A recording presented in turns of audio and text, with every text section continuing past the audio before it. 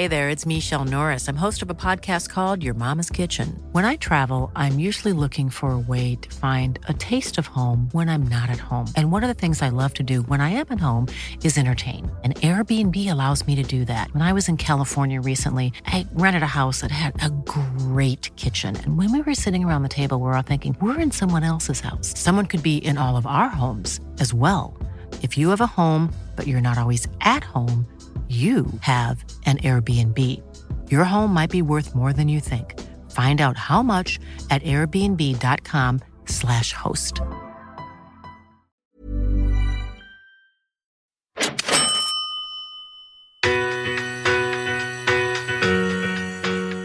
I've always said there are two key things that can turn any good investment property into a bad one, and that's poorly structured finance and a bad property manager.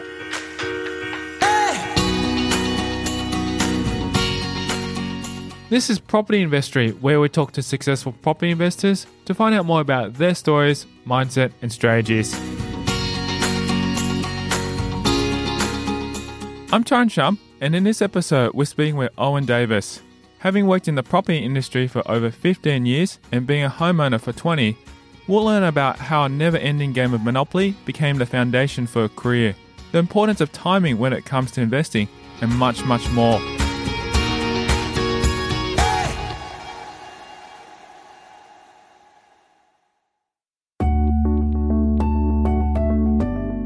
Having been in the property game for so long, Owen Davis is well versed in the area of property investing, finance and real estate.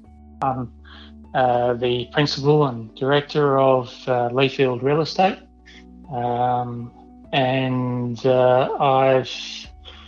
I've been self-employed in this industry for over 15 years within the finance, real estate industries, where we really focus on looking after the property investor.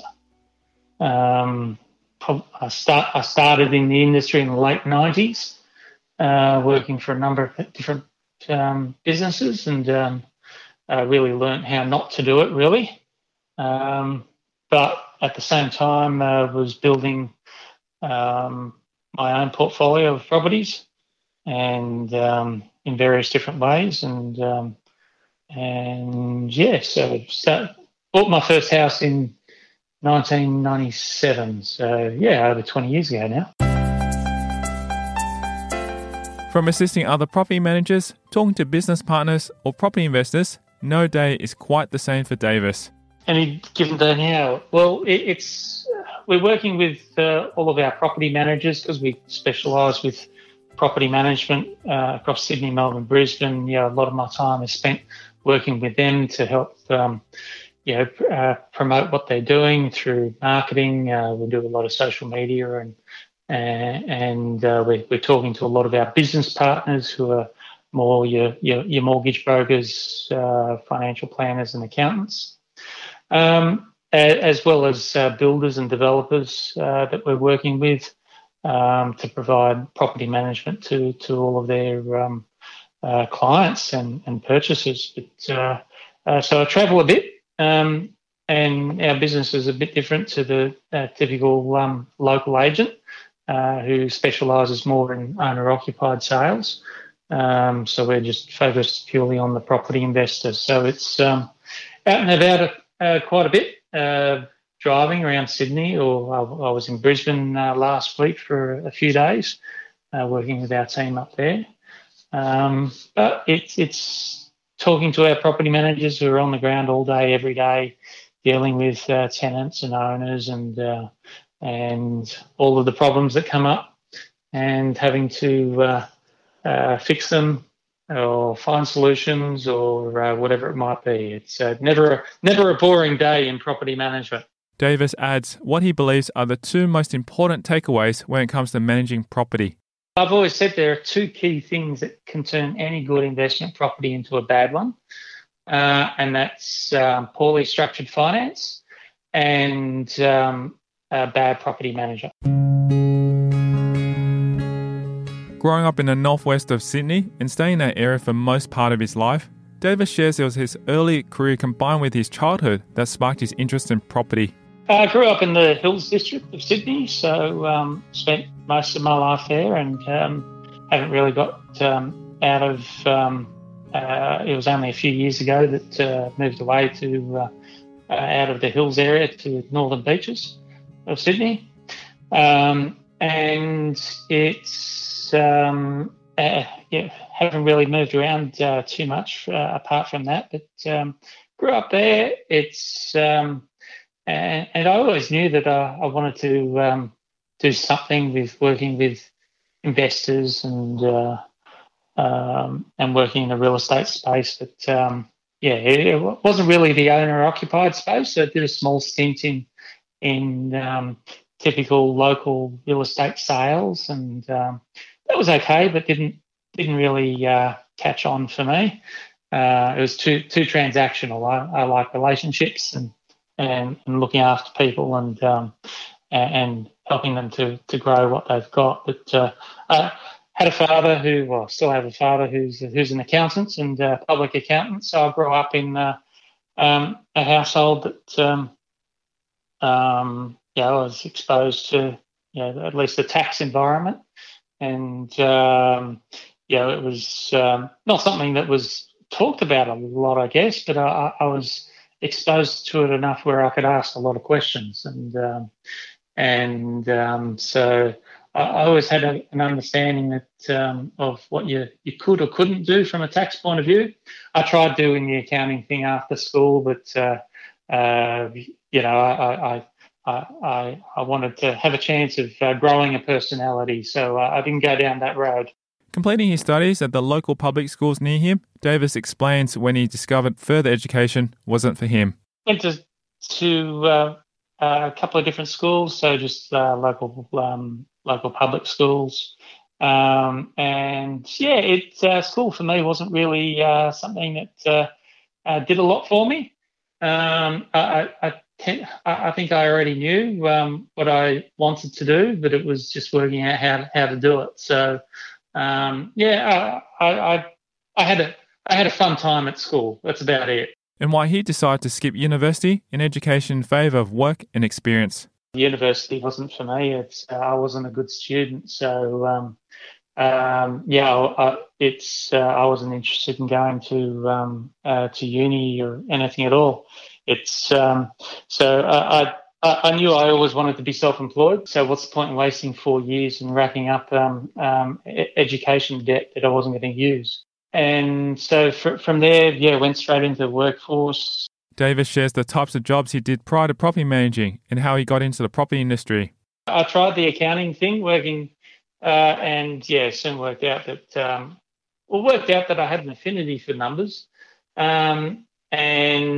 But sitting in front of a spreadsheet all day, not talking to anyone, that wasn't for me. So I learned from reading different books about business and personal development and so on that you had to if you're going to be in business for yourself, then you have to be good at talking to people and good at sales and all of that type of thing. So I started looking for jobs that would help me to get that kind of experience, and because I wasn't known for naturally being an extroverted person. So I went into a few different retail jobs where I was forced to talk to people when they walked in, and so that was in the mobile telephone industry.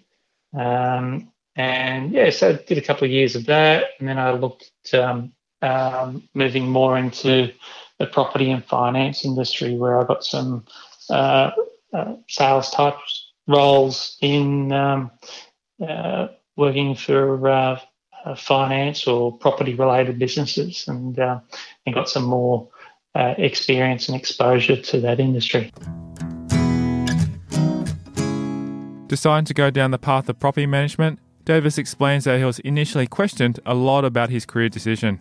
Apparently, I was told, and because I had someone who was trying to work out, why did you go into property management? Like, people don't, because I had my mortgage broking business that I started 15 years ago, 2003. And I went from there during the GFC into the real estate property management business. And people sort of try to understand why did I do that? Why don't you just go into sales? That's where all the big money is and good money is. Like, yeah, but not really into that. And I had someone who was, I was getting my head read once, and lots of people would probably agree. I still need it done more often. But, someone worked out that, where did this come from? He shares there was actually a popular household board game that prompted his desire to get into property management. I used to play Monopoly a lot as a young kid in primary school. And I had two older sisters. And so I was the baby boy, as I kept being reminded. But, two older sisters, they weren't really interested in playing Monopoly. And Monopoly's got the board game has got a lot of negative connotations about it. I talk to people about it and say, Monopoly's just boring. It takes hours, days to play. And it is true. Everyone tends to give up playing Monopoly just as it's starting to get interesting, because it takes a few hours for all the properties to get bought up, and then you can start putting houses and hotels on it. But as a result of that, my two older sisters used to get sick of playing the game with me. So from there, they'd tell me, just take my turn, and they were going off on the phone or something. And so eventually, I just ended up playing the game by myself, which people laugh at, and it's and it's okay. I'm over it now. I've had my therapy, but it's but what ended up, and it probably started like that, situation where I just kept on taking a turn for my sisters. But eventually, and not many people know this, but there are actually 10 pieces in the Monopoly game. So I thought, well, let's make it interesting, because it stopped being about who was winning and who was losing for me. That's basically the bottom line. Whenever I tell this story, people say, well, who would win? And it's like, well, there was that stopped being the goal of the game for me. So I ended up playing the board game with all 10 pieces by myself. And it stopped being about winning it, and it started becoming about making the game last as long as possible. So instead of it being a game of winning, it became a game of managing the players. So I didn't realise this until it was about 6 or 7 years ago, and where it's just like, maybe that's where I got it from. And so for me, because this game would last for weeks. I'd get home from school, I'd pull it out from under my bed, and I'd have to make sure everything's in the same places. And the bank would run out of money every so often, so I'd have to set up little bank accounts on the back of on back of envelopes for the richer players, and then I'd sort of pack it up and slide it underneath it, when I'd finish. But these games would last for weeks, and so it became a management process of me, from my point of view, of trying to make these players stay in the game for as long as possible. Coming up after the break, we'll delve into Owen Davis' journey and how he got started in property. Well, the first property I purchased was my first home that I lived in, and we got into that. That was in 97, and we got into that with only a 6% deposit. How he grew his portfolio. 3 years later, we sold that for a 100,000 profit. We then bought another block of land in Kellyville, built that ourselves to live in. And while we were halfway through that, bought another block of land in Kellyville around the corner.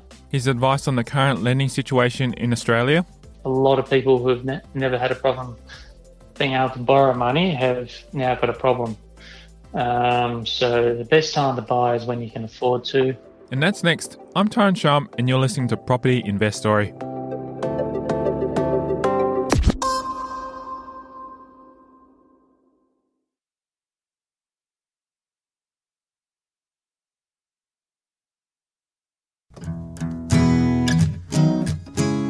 Purchasing a property to live in back in 1997, Davis explains there was a property boom that came with the Sydney Olympics, and that marked the start of his investing journey. Well, the first property I purchased was my first home that I lived in, and we got into that. That was in '97, and we got into that with only a 6% deposit. And it seemed like huge. And the purchase price was something like, and that was in Glenwood in Sydney, and near Borkham, between sort of Borkham Hills and sort of Blacktown, and bought that for $237,000, and that was huge money back then. It was huge money, and people were saying, "Oh, you're overstretching yourself," and why don't you be a bit conservative? And it was a brand new property. It was a house and land package. So we managed to scrape in with that, paid lots of mortgage insurance, and we're up and running. And then the boom started to happen with the Sydney Olympics. So the property market went off. And over the next few years, had some good growth, and so 3 years later, we sold that for a $100,000 profit, and so that was pretty cool. It was just like, wow, went up by 50% in 3 years, pretty much, that we were over the moon. So we then bought another block of land in Kellyville, built that ourselves to live in. And while we were halfway through that, bought another block of land in Kellyville around the corner, and the market was still growing at this stage, and we built on that. Having had background knowledge in tax and accounting, it was following these two purchases in Kellyville that his property journey and portfolio continued to grow. Took advantage of the market. And our experience with building the amount of money you can save rather than buying a finished product, and of course with having that sort of tax background or accounting background, I knew that if we were going to build something purely for investment, because that second one in Kellyville we rented out. So that was the first pure investment property, and we wanted to keep it for at least 12 months to reduce any capital. To get the tax deductions and then reduce any capital gains tax if we ended up selling it. So that was that process, and then the market sort of started to slow down then, but we kept on buying. We looked into a commercial property, which for a little while ran the business out of, but that was a good investment. And then we looked at another property, a Torrens Title duplex, which we actually rented out as a fully furnished property for a little while. Expanding on these Torrens Title duplexes, Davis takes a moment to explain behind the spike in interest in these types of properties while giving us a word of advice when it comes to investing in them. And that's something that we have a lot of people in our business coming to us with, especially now with the growth of Airbnb and so on. It's asking us about, and so I've personally had the experience of it. I don't personally recommend it, but it can be good. But your expense, you're obviously getting a higher return, but there's a higher management cost of either time or money, depending on whether you're doing it yourself.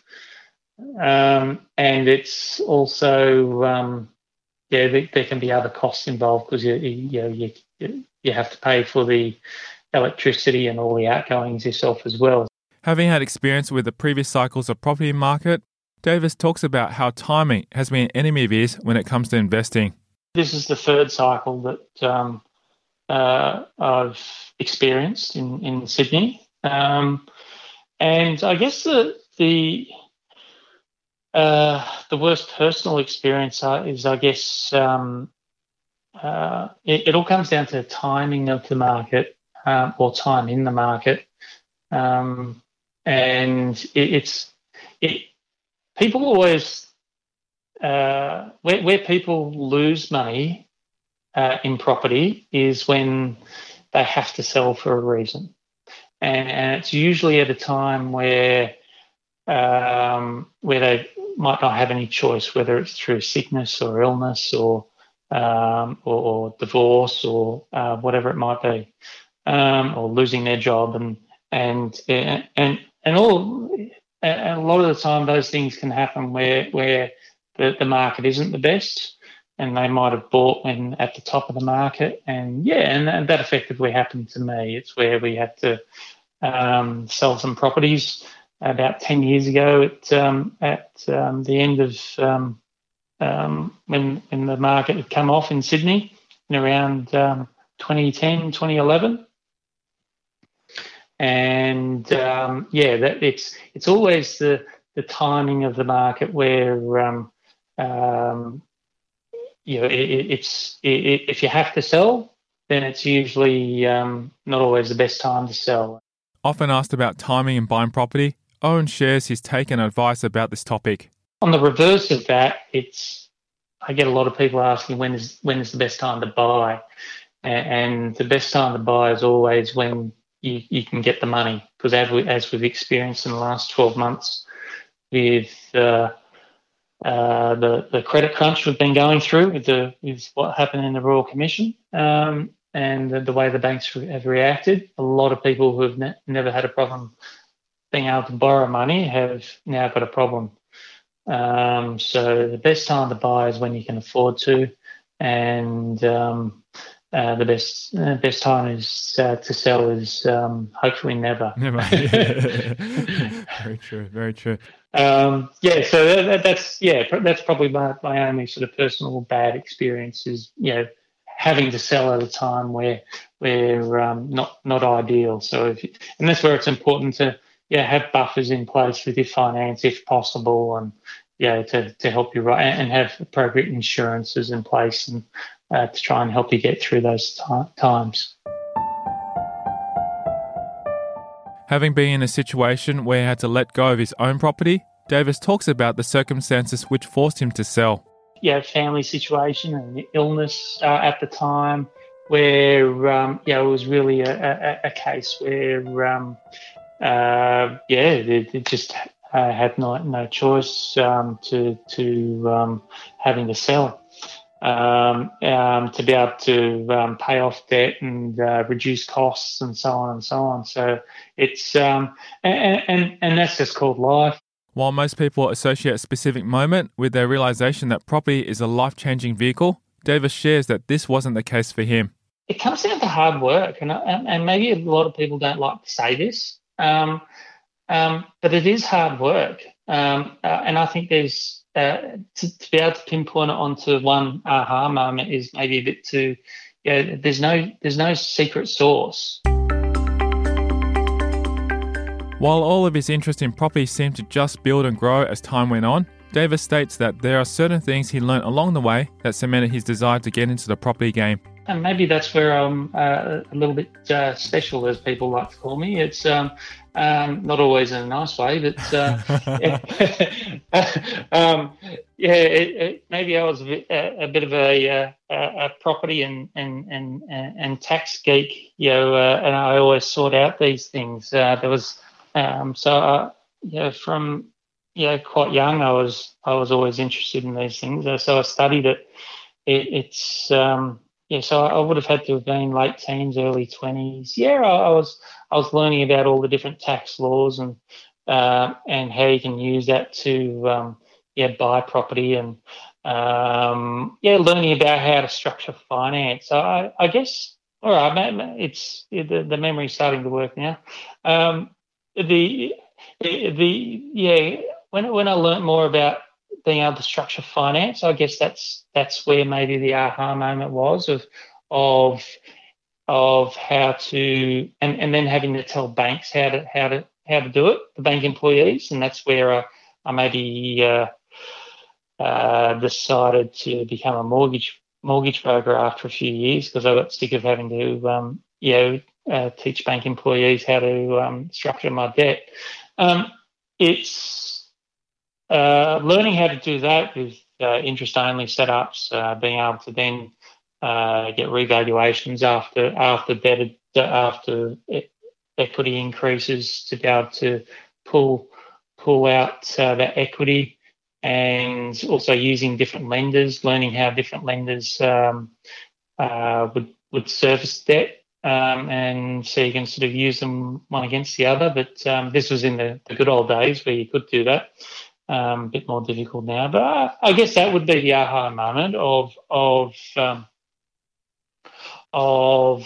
working out how to, reclaim that equity that you've had in the growth in the properties, in the capital growth, to be able to then finance the next one. Using lines of credit, which were readily available back then, to be able to cash flow the building process, but also being aware of the markets just don't keep growing all of the time. So I did look at the past in terms of learning how long these cycles last for, and to try and take advantage of that as quickly as possible. So I guess that would be the aha moment of just learning how to take advantage of those finance structures, and so I spent a good year or two teaching myself how that worked. By speaking to lots of different lenders, and there weren't as many mortgage brokers available back then as there is now.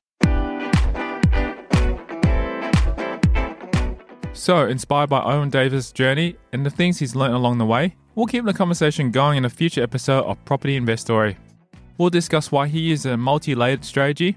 I guess there was various strategies, and I always like to have a varied strategy with the properties, looking at both capital growth for getting short-term growth. The interesting personal habits that have been contributing to his success. My personal habit within this industry is just I love it.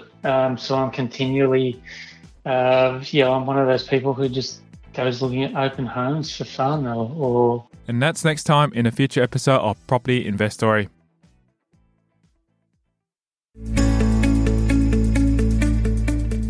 To jumpstart your week, here's Mindset Monday, where our real success in property isn't knowledge and skill, it's 70% psychology and mindset. Here's this week's mindset tip from wealth coach Jill McIntyre. You're a strong advocate for building and maintaining a strong team around you in property, Jill. Do you feel that many of your clients, when starting off with you, don't do this? Absolutely not. And when I first started working many years ago now, about 11 years ago, with Matt Jones, that I think many of you will know from Brisbane Property Networking Group and Property Resource Shop.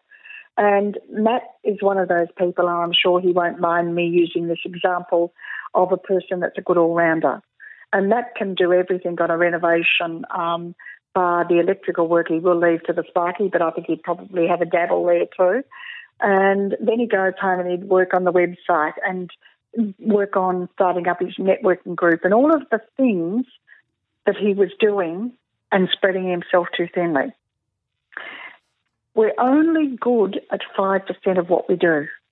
The other 95%, we need to leave it to other people that are better suited at doing whatever tasks we're doing than what we are. Stop and think. Matt could do all of those jobs, for example, but some of them would take him far longer. And I know for myself, I love back of the envelope feasios, but sitting down and doing a full feasibility absolutely bores me to snores. So my property joint venture partner, he is excellent at the back end stuff like that.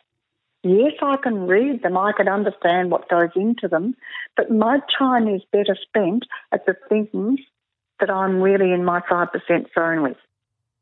So stop and think what you're good at, because we need to be monetising and maximising that 5% so that you can then, that's your specialty area.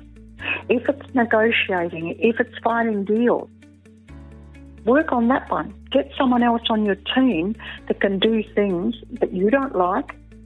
It could be something that you usually put to the bottom of the pile at the end of the week because you don't want to do it on Monday and you do it on Friday. And if that's hampering you and slowing you down, do something with your 5% and get someone to help you with the 95%. So until next time, enjoy that one too.